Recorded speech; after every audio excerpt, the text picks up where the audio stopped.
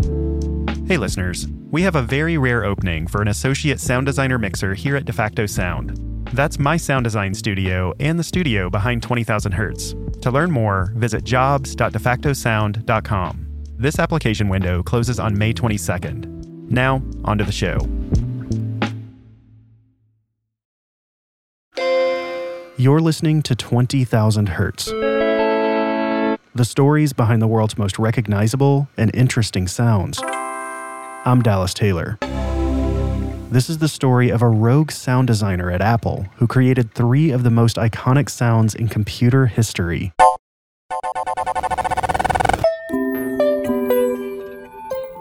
For those of us who use and love Macs, and I'll pause here to say that I am one of those people, it's about the little things. The sound it makes when it turns on, the way the keyboard clicks, the sound of taking a screenshot, or the satisfying magnetic snap when you close a MacBook. These sounds are engineered and designed with purpose, and that's why I love them. However, as clean and friendly as they sound, there's a darker backstory. One that takes us through legal hurdles and an impressive level of passive aggressiveness. Mark Bramhill, host of the incredible podcast Welcome to Macintosh, tells us the story behind 3 of Apple's most famous sounds and the sound designer who snuck them into existence. The devices we use every day make all kinds of sounds. You may not think about them much. Maybe you've never even thought about them at all. But we have deep, ingrained associations with each of them. They tell us that something is wrong, or give us good news, or fill us with anxiety. These sounds are so recognizable, widely known on a scale that's usually reserved for pop music. But these sounds, the sounds we associate as being a part of our technology, they were designed by people. And unlike with a pop song, we almost never know who those people are. Today, I want to change that. To pull back the curtain on the creator of some of the most iconic sounds in our digital landscape. My name is Jim Reeks. I decided to study music and then realized I needed to make money and taught myself software engineering. And that eventually led to getting hired by Apple in 1988. And at Apple, Jim applied his musical abilities to help shape the sonic character of the Mac, to give it the personality we know today. I want to start with a story that tells you a lot about Jim. A story about a sound he made early on during his time at Apple. And it begins with a court case. The case of Apple versus Apple. Apple Inc. versus Apple Corps. Apple Corps is the label set up by the Beatles. See, back when Apple Computer was founded and went public, they had to make a deal with the Beatles record label, Apple Corps, saying that they wouldn't do anything with music. Doing so might confuse consumers, which would violate the trademark. But then in the late 80s, Apple added MIDI support to the Apple II. MIDI being what allows you to plug your computer into a musical keyboard and use it as an instrument. And Apple Corps saw this as a step too far. And then at that point, I had become responsible for the sound manager in the Mac. So I became the target for the horse-haired barristers suing on behalf of the Beatles because apparently the Beatles needed money. And these wig-bearing barristers wanted there to be nothing musical about the Mac. They even went so far as to check the language used in the code, things that no end user would ever see. It was called the note command, and they said that was too musical, so I had to rename it from note to freak command. And that caused everybody that was ever using the sound manager's code to break. And so Apple's lawyers were extra careful with any names that consumers would see. Like the names of sounds, all the swooshes and bleeps and bloops, including one alert beep in particular called chimes. This beep sound was something that sounded too musical. So I had to rename that. And I just got so fed up with it. It was so annoying. So that's why I kept thinking about how I could just mess with them. And so Jim found himself at Apple late one night, talking over the problem with friends. I thought I could rename it to Let It Beep. Let It Beep. After the classic Beatles song, Let It Be. It would be impossible to actually get that one through, but I just thought that would be the best. Jim's friends tell him, no way can you use this. That is insane. And so I said, yeah, so what? So sue me. As soon as I said that, I realized, no, that's the perfect name. I just have to spell it funny. So sue me, except spelled SOSUMI, as though it were a Japanese word. In fact, when they submitted the name, they said that the word literally meant nothing musical in Japanese, which, of course, it doesn't. And the lawyers approved it. And to this day, on a Mac, you can choose the alert tone, so sue me. A giant screw you to all the lawyers. No, that's literally what it was for me. It was just me being ornery and getting back at them for all this mundane, nonsensical bullshit. I just have to say, I love this about Jim. His rascally hijinks, thumbing his nose at power, battling bureaucracy with these tiny little subversive acts. But while Jim is often rather curmudgeonly and cynical, he also truly wanted to improve our sonic landscape. Jim takes his vigilante sound designing even further as he attempts to eradicate one of the most annoying sounds in Macintosh history. Stick around.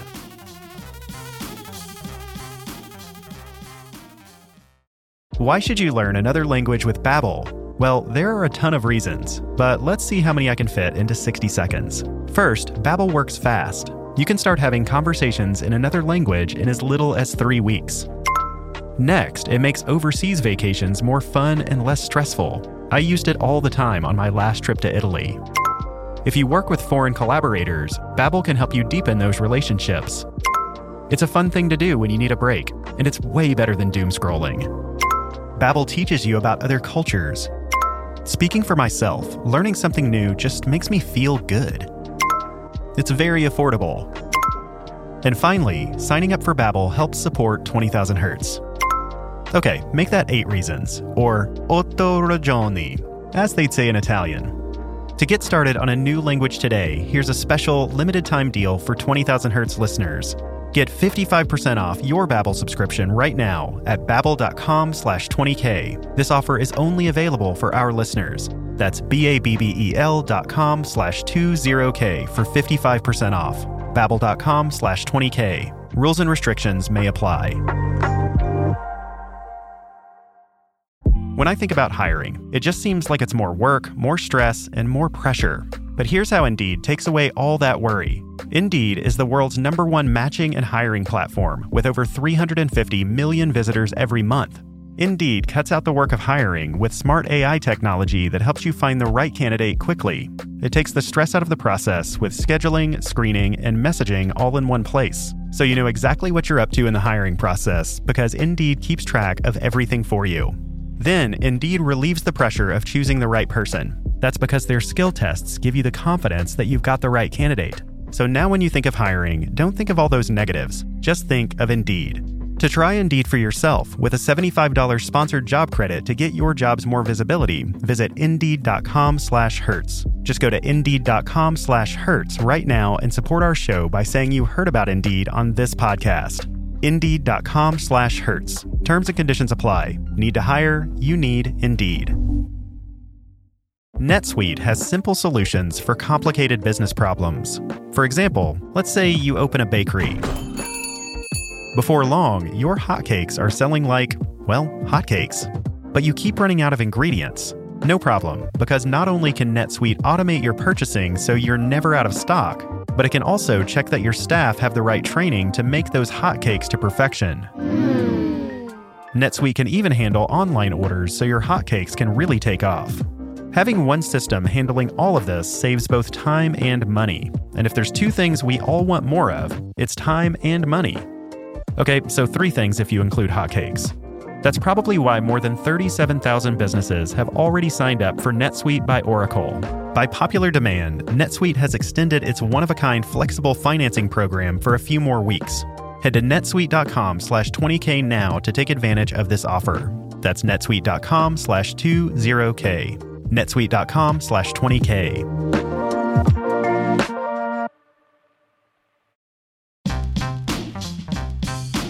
We've been hearing about Jim Reekes, the sound designer at Apple who took matters into his own hands and created some of the most recognizably Mac sounds we have today. Here's Mark again. Now, you might have noticed that Jim Reekes is a man with strong opinions. When he comes across something he doesn't like, say, lawyers, he does something about it. And though it's hard to find something Jim has more distaste for than lawyers, this sound is one of them. The startup chime of the Mac 2. That startup sound, which was intentionally the harshest thing they could have made. Every time you turned on a Mac, this is what greeted you. It was just horrible. I could not stand it. And not only was it the harshest, most unpleasant sound you could hear, but it played when you were already in a bad mood. You're going to mostly be hearing this sound because your computer just crashed and you lost all your work. And so you were already annoyed at that moment. And back then, your Mac was probably crashing all the time. So you would hear this again, and again, and again. Why do you think they went with that? They thought it was clever. And you're not in agreement with that? It sounded horrible. There's nothing clever about sounding horrible. Nobody told Jim to change this. In fact, nobody even approved the project.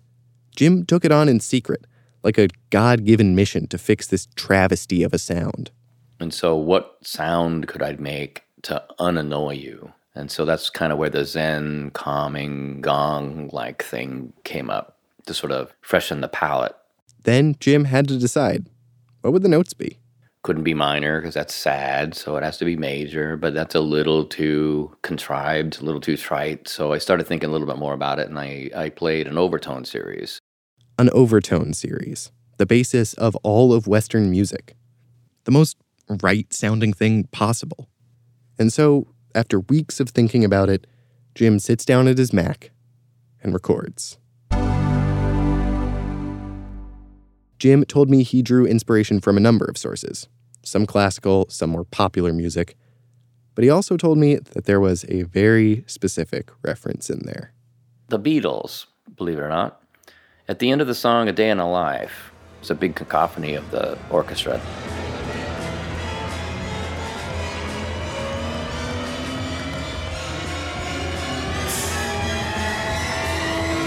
And then there's this big chord that just kind of goes for a while at the end. And so there's actually a bit of that in there as well. Now that Jim had his sound, he had to actually get it onto new Macs. I had to basically not ask for permission, but ask for forgiveness. So I put it in really late when no one was really paying attention except for my buddies who were in charge of that ROM. And so this sound sneaks out into the world. But within Apple, the response was mixed. Some people flipped out. Somehow they got really attached to the horrible sound and were objecting that I was ruining it by getting rid of the horrible sound. But before long, people came around, and the sound became beloved. It's appeared as a punchline in The Simpsons, in movies like WALL-E. It's a sound some of us tried to hide from our parents as we turned on the computer in the middle of the night when we weren't supposed to. It's a sound that has transcended technology. The sound that makes a Mac feel like a Mac.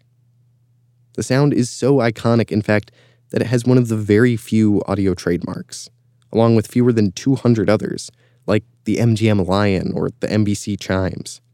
Kind of an ironic turn for lawyer-hating Reekes.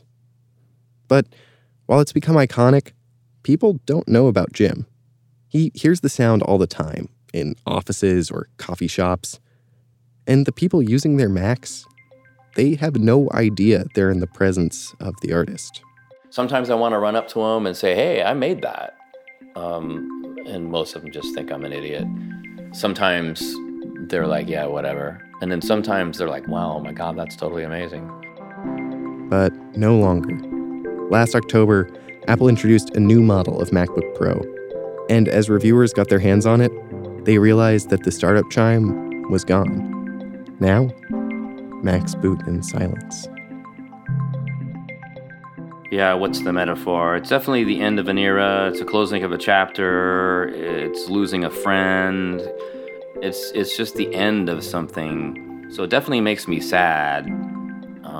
It's just no longer the Mac. Recently, I got one of these new MacBook Pros. And each time I turn it on, I find myself taken aback by the Startup Chime's absence. It used to be that every time you'd turn on a Mac, this device of the future, it would greet you with a reminder of its past, of where it came from. But now, it's like that history no longer matters. And that makes me really sad. But there is one more thing. One other sound Jim made that's still with us.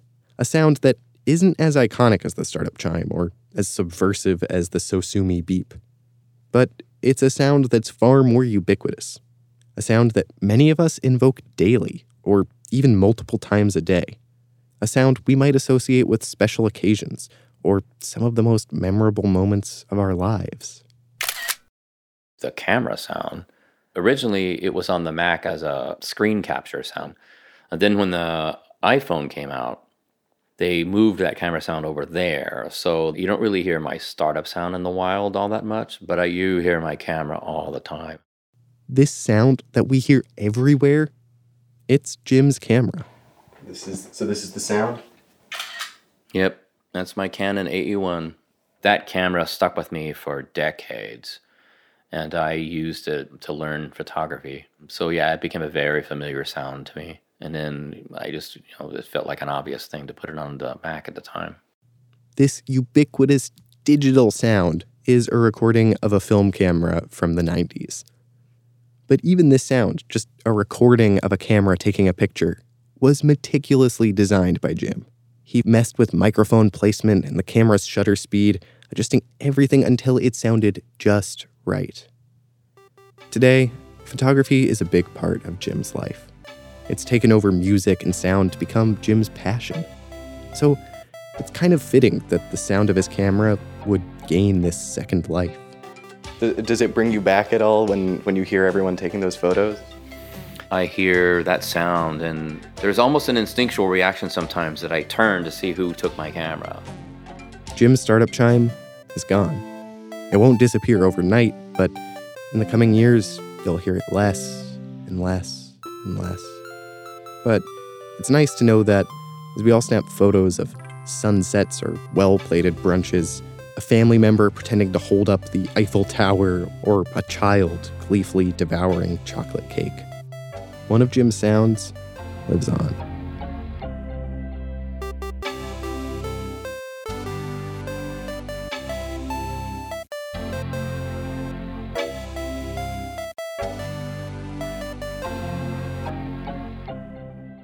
"20,000 Hertz" is produced out of the studios of DeFacto Sound, a sound design team dedicated to making television, film, and games sound incredible. Find out more at defactosound.com. This episode was produced by Mark Bramhill for his podcast, Welcome to Macintosh, which is an incredible show about Apple and the community around it. To hear more fascinating stories, visit macintosh.fm or find the show Welcome to Macintosh wherever you get your podcasts. The music scoring in this episode is by the mysterious Breakmaster Cylinder and Mark Bramhill. This episode was edited by Rob McGinley Myers, Lacey Johnson, and Tish Stringer. Special thanks to John Legomarcino. You can find 20,000 Hertz at 20k.org. There, you can send us show suggestions, feedback, or reach out about advertising on the show. You can find us on Facebook or Twitter at the handle 20k.org, or by searching 20,000 Hertz, all spelled out. Finally, I need your help on one tiny thing, and that's to tell at least one person you know directly to subscribe to the show. This show is for everyone, young people, adults, parents, aunts, uncles, grandparents. So if there's someone that you'd love to introduce to podcasting, borrow their phone and show them how to subscribe to 20,000 Hertz. For everyone who already knows how to podcast, just make sure they tick the subscribe button. Thanks again for listening.